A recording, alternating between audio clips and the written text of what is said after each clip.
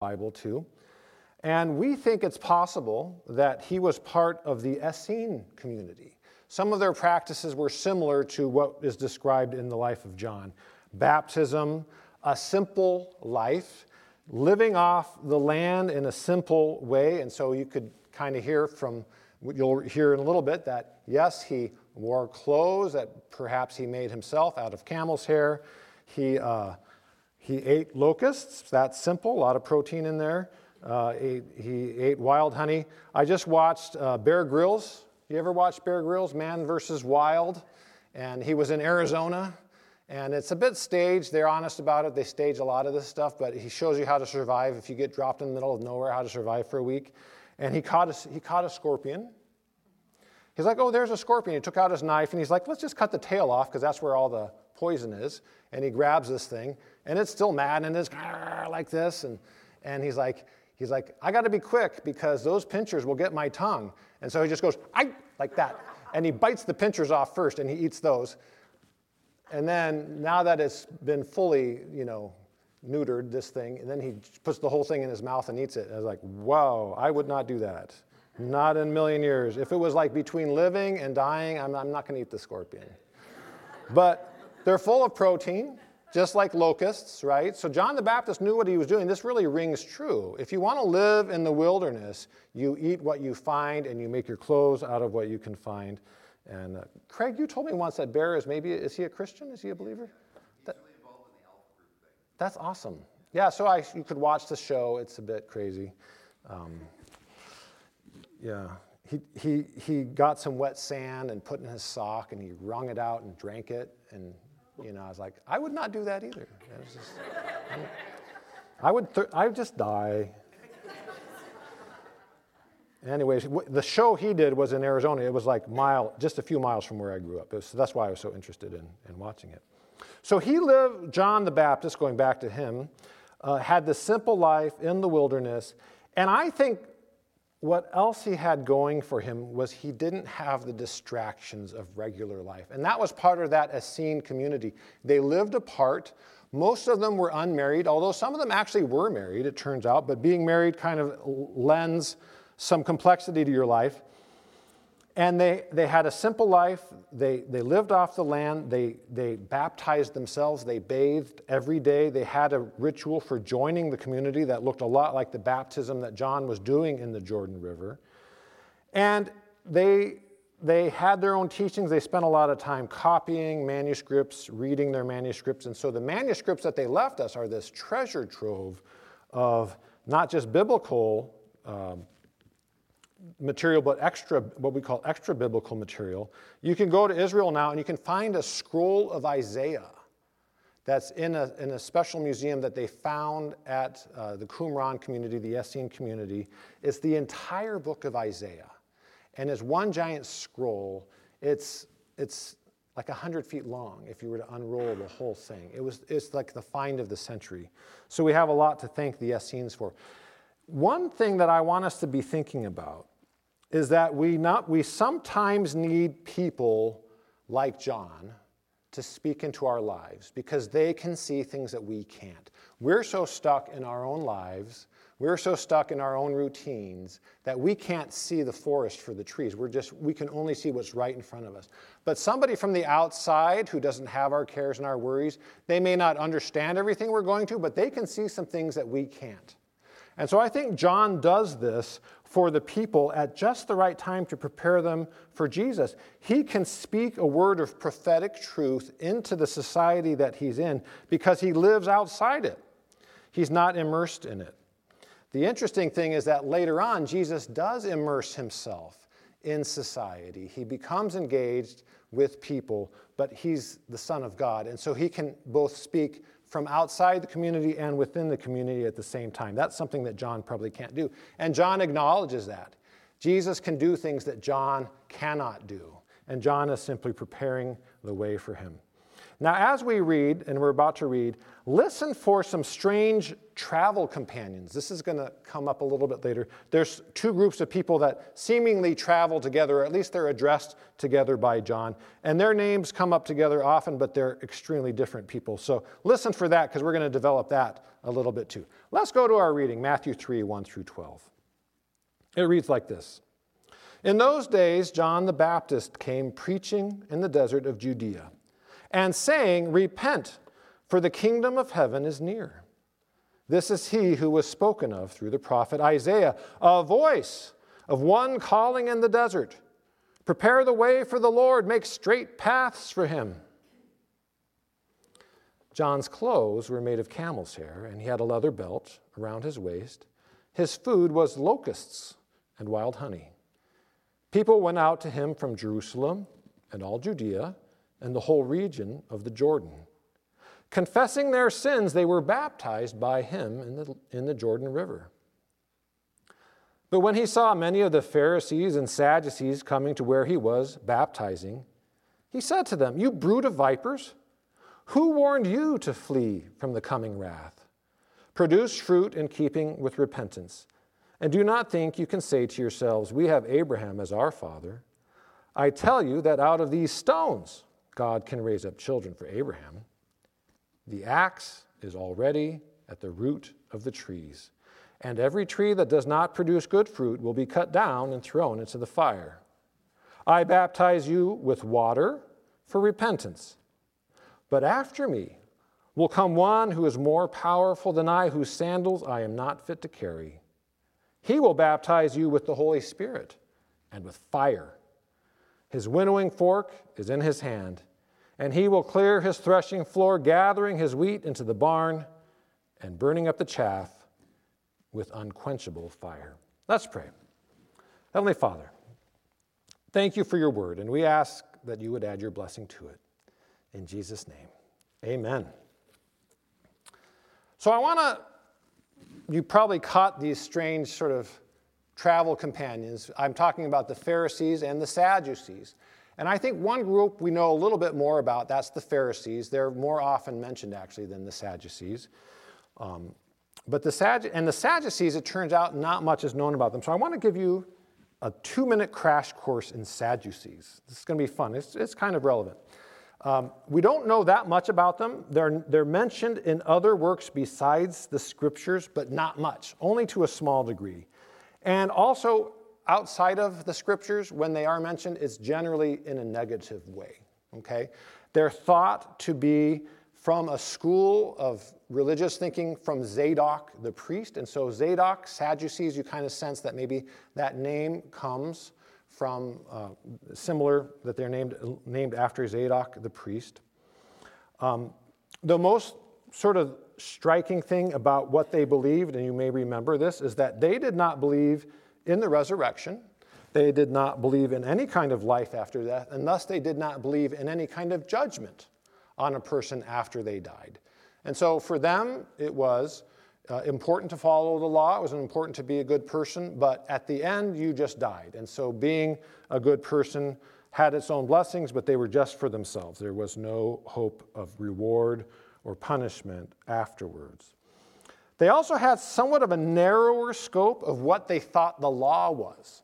The Pharisees had the Torah, which is the first 5 books of the Bible, but they also had the teachings and the prophets, and so that was a sort of a larger corpus of beliefs, and also probably rabbinical writings that existed around and alongside the scriptures.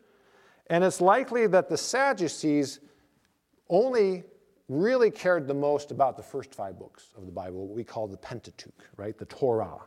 And so there was a difference between the Pharisees and the Sadducees about what was authoritative.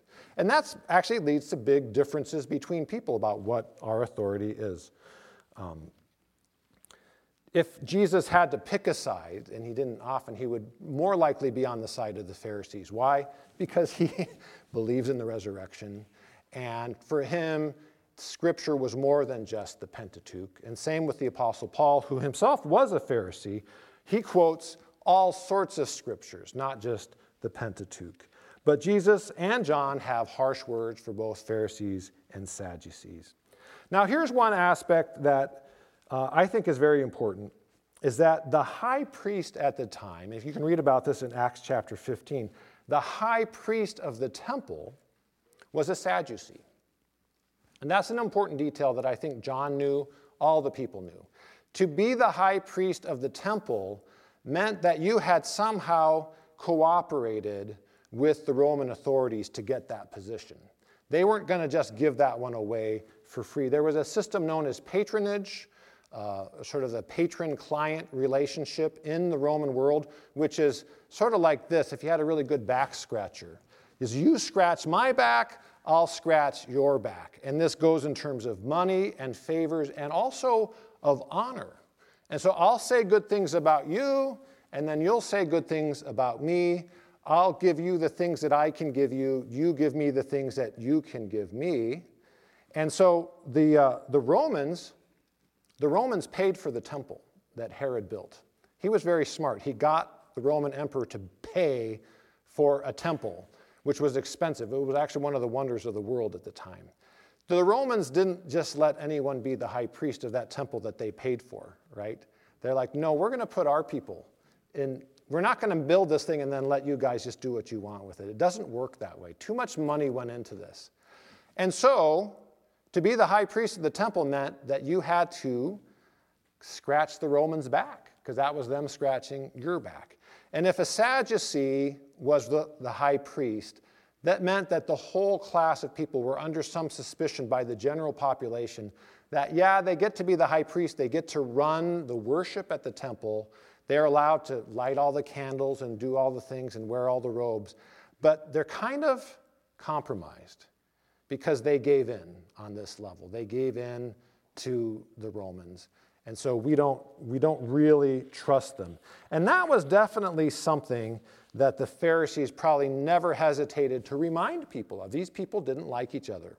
They had different views of the afterlife. They had different views of the law. And in this particular case, the Pharisees were far more dear to the people than the Sadducees. The Sadducees were seen as sellouts and traitors, really, on some level. But they controlled the temple. And so you kind of had to be nice to them. It's kind of like a relative that maybe has a lot of money and you don't want to, get written out of their will, but you don't really like them. And so everybody has this problem, don't you? I'm kidding. Just think of like a mystery novel or something like that. You kind of have to be nice to them, but you don't really like them. They have something you need. And so that's probably how they thought of the Sadducees. The Pharisees, I think we understand maybe a little more straightforward, is that they had this very high view of the law. They wanted to know the law in its entirety. They practiced it. They memorized it. The problem, and not all of that was great, but the problem was, it seems, and this is a bit of a caricature because there were some very sincere Pharisees, as we know from the scriptures, who actually came to Jesus and were enlightened by Jesus.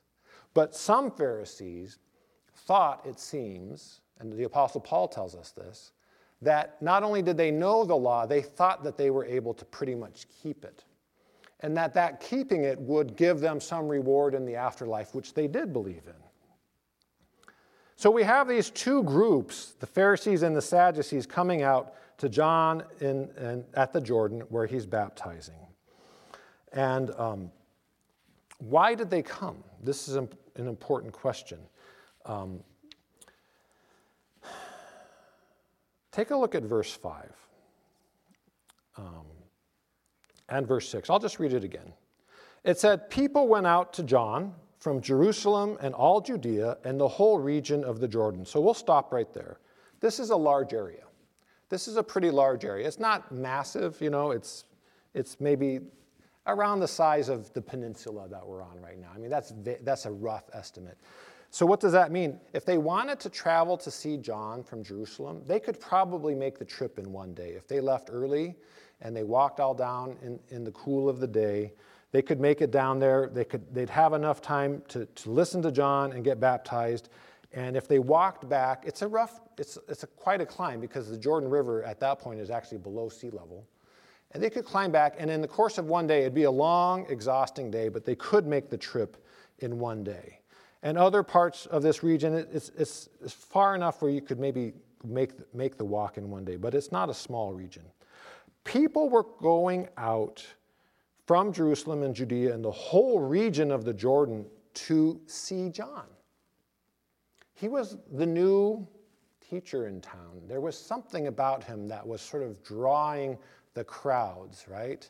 He was a big act, you know. He had a headline somewhere, right? In reality, though, he would have put his name below Jesus's on the marquee, but they didn't know about Jesus yet. And Jesus and John have their moment together at the Jordan. And so, verse 6 says that the people who came out were confessing their sins so that they could be baptized by him in the Jordan River. And John explains what this baptism means here, and we kind of understand it, that it's a baptism of repentance, it's a baptism of forgiveness. It's symbolic of this washing, it's symbolic of a kind of a desire to turn around and to turn towards God, but it's not the same as the baptism that Jesus brings. John makes that clear later on in our passage. Now, do we suppose, I think the question is, do we suppose that the Pharisees and Sadducees came out to be baptized by John? Very unlikely. Very unlikely. If he indeed was one of the Essenes, they didn't really have much regard for them. But also here's a guy, well, look at him. He's eating bugs, right? We're not going to be washed by this man. That's just, so why are they there? They're there because the people are there. They're there to sort of kick the tires. What's going on out here? What's the draw? What's happening here? We want to see if this is a potential threat that we need to deal with. And what's so interesting is when there's a threat, people who don't like each other, they kind of become friends for a short season, right? And they're like, let's address this threat named John the Baptist together for now. Let's put down our pitchforks, for a moment. And then when we've dealt with him, we can go back to fighting the way we used to be. And so there's nothing like a common enemy to unite some people who don't like each other very much. And John, I think, knows all of this. Like, why are you here? Why are you here? You don't seem to be here for the same reason as everyone else here. These people are coming here because they feel lost, because they want to be washed. They want to turn towards God. There's some spark that has caught on where they said, I want to change, I want something new in my life. But you're not here for that. I can tell. I think anybody could have told. Even the people, you don't have to be John the Baptist to have figured that out. And so he proves them right. He really is a threat to them. He starts to insult them from the first second he sees them, right? He says, you brood of vipers. I'm not going to go into it, but that's them's fighting words, right? That's not good. Comparing somebody to a snake, not good. Or the sons or the children of snakes, actually, right? This is not good. Who warned you to flee from the coming wrath, but you should produce fruit in keeping with repentance. And so John is preaching baptism for the forgiveness of sins. People are coming to him. The Pharisees and the Sadducees are coming to watch the whole spectacle and maybe hoping that they'll blend into the background, but John won't let them. John has a prophetic word, and this is where somebody else can speak in to a system that we have because they're not part of it, and they can speak some truth to it in a prophetic way. And so just to kind of recap, if there was a system the Pharisees had, it was an over-reliance on the law and an inflated view of their ability to keep it. That's what the Pharisees were kind of stuck in. The Sadducees had connections and religious power, and they had an inside track with the Romans. And that was going to keep them safe. That was going to keep them continuing to have this place of authority and privilege in the temple.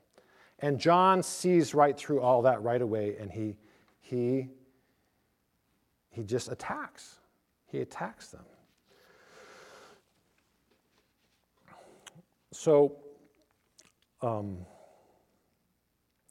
want to talk about what it is here what the people are doing. They're coming to the river. They're going in the water. They're listening to what John has to say. And he has more to say here, right? But I want us to think about our systems. What is it? So, for example, like I said, the Pharisees had their system, we can keep the law. The Sadducees had their system, we have our connections. But we have our systems, right? As people, we have our systems. We come to the Jordan and we have these things that we think will keep us immune to needing to repent, needing to change. We have possessions, we have connections, we have accomplishments, we have our own righteousness, we even have knowledge. I'll give you an example of this. It's funny, the things that slip out of us kind of really tell us a lot about ourselves. And so I know I've told this story before, but some of you haven't heard it, and I think it's very funny because it's at my expense, so that's even doubly funny, is that when I was living in Norway, I was the intern pastor at the American church in Oslo. It was a Lutheran church. And that was my internship year. And we had a young people's group, a wonderful young woman from South Africa. Her name was Jeanette. She was kind of one of these people that just sort of told it like she saw it. She was kind of like John the Baptist in some ways. And for some reason, it's like what slips out of you when you're not really paying attention, it really says a lot about you. And so often, and I don't know why this happened because I was the intern pastor at the church, but often when new people would come, I would say, I'm Hans Erik. I used to work for IBM. I don't know why I said that. It just came out of me. Like this was something good, and it's not anymore. Well, IBM is still a very nice company, but it's like if I were to say I work at Google or Apple, it probably has a little more cachet, or Hewlett Packard or something like that. But IBM has fallen. But back then, IBM was like kind of, that's good. And so for some reason, like often, it just kind of slipped out. Why was I doing this? And it's a very interesting question. Like this is a little bit of who I am. This is a little bit of how I value myself. And then one time, we met some new people where we were making introductions in a Bible study. And Jeanette, before I could say anything, said, "This is Hans Erik. He used to work for IBM." And I was like, thank you, Jeanette. Thank you for sort of poking me like John the Baptist and saying, get over yourself, stop dropping that name, which is so funny. Why was I doing that? I stopped doing it from that day on. I was like, okay, that was dumb. That was a little bit of Hans Erik puffing himself up. And I don't know what it was. Like, I used to be an engineer, now I'm a pastor. Isn't that kind of cool? I don't know what. And so thank you, Jeanette. Thank you for this outsider who kind of punctures all these things that we do to make ourselves sufficient in ourselves so that we don't need God, right? It's really powerful. And we all do this. I'm not going to probe into your life right now, but we have a lot of wealth in this country that can insulate us from insecurity, that can insulate us from want or need. We have friends, we have networks, we have family, which is all great. We have accomplishments that we can rest on. If you grew up in the church like I did, you kind of was built into you that you have to look good. You have to kind of have this bank of righteousness that you can kind of draw on because people think you're a good person, and when actually you're not. You're not. Even your knowledge of who God is, you can kind of rest on that laurel. Like, well, I know a lot about this. Well, you know what? Those are all important things, but all of them can kind of become idols to us. They're the kinds of things that would make us observers at the Jordan rather than going under the water ourselves. And I think I've learned that I don't want to be an observer. I don't want to just watch other people repent and have a new life. I want to kind of let go of my Pharisee stuff and my Sadducee stuff and my IBM stuff and whatever else I have and say, you know what? That's really not going to last. And that's what John says. These are trees that do not produce fruit. They produce a little fruit right now. They get you through life, but only in sort of a weak way. This is chaff. It's not wheat. It's going to burn. So the trees that don't produce fruit are going to be cut down, and the chaff is going to be separated from the wheat, and the wheat's going to be gathered up on the threshing floor, and it's going to be kept and put in storage, and it's going to nourish people, but the chaff is going to be gathered up, and it's going to be turned into fire. And that's what he's saying. And so part of preparation in Advent, I think, and especially on a week like this, is before Jesus can come as a little baby, before Jesus can come at the end of time, we need to do our own work on ourselves and get rid of our systems, get rid of our insulation, get rid of all these things that we use to prop ourselves up, get rid of all the things that slip out of us and kind of reveal who we really are, and go under the water. And going under the water is like dying, isn't it? Right? That's the symbolism of it completely, is you go under and you die. And that all that other stuff, it dies there and it gets washed away. In the river, it just carries it away to somewhere else. It actually carries it to the Dead Sea. Isn't that interesting? It carries all that away to the Dead Sea and it dies there and it's dead, it's buried there. And you're raised up new as a new person who's turned away from the old life and has turned towards God, has repented in the truest sense of the word. And I'm not necessarily talking about sin, although it is sin to put my hope in all these other things. I'm just talking about my orientation in life. Am I doing the things in life that produce fruit? Are these things, where do I spend my time and my energy and my treasure? Look at your checkbook and figure out what you've been spending money on. Look at your calendar and see where you've been spending your time. I'm not saying any of it's wrong, okay? That's for you to figure out. But you can at least look at those things. Where have I been spending my time, my energy, my treasure? Has it been things that have been fruitful? Has it been things that have given growth? Or has it been things that I've been using to prop up my own system? So how much energy do I want to put into those other things? This is what I've come to, is I need to let it all go. Now, I'm not going to have a yard sale this afternoon and get rid of all my stuff, although it's very tempting, super tempting actually, right? I'm not going to quit my job because, I feel like God has called me here, so that's good. I feel like I'm doing, you know what I mean? Like, I feel like I'm in the right place. I'm not going to move to another country. But even in my own life, I see every day there's choices that I make. Is this something that bears fruit? Is this something that is nourishing to the world? Or is it not? Can I let go of those things? Let them die? Can I be reborn in the river and come up a new person? And what's beautiful is the Spirit does this. I really think the Spirit does this. John says, someone's coming after me. I can't even carry his sandals. I can't even do that for him. He's going to baptize you with Holy Spirit and with fire. He's going to burn away all the impurities, and he's going to present you as new and whole and as this solitary, focused individual towards God. And that's the Spirit's work. So I'm laying this on us, I'm laying it on ourselves, but I also want to tell you that the Spirit will do this with you, all right? This isn't all about your own effort, because then it's just another law. Then we're just Pharisees all over again. But we open our heart to the Spirit to move through us and to burn away things that don't belong and to carry us along with a power that we don't have. And the Spirit will do that. God's going to take all the pieces that we have left behind us, and he's going to pick them up and put them together in a way that pleases him, that takes care of us too. And we're not going to have to drop names. We're not going to have to do all these other things.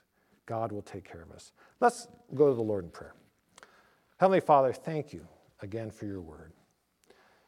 I pray, Lord, this Sunday, but all of Advent and all of life, that we continue to prepare ourselves for the coming of your Son by repenting, by asking ourselves what's fruitful in our lives, by submitting all these things to you so that we might be reborn in you. And Lord, bless the rest of this service, we ask in Jesus' name. Amen. So I'd like to invite the offering to be taken by our ushers.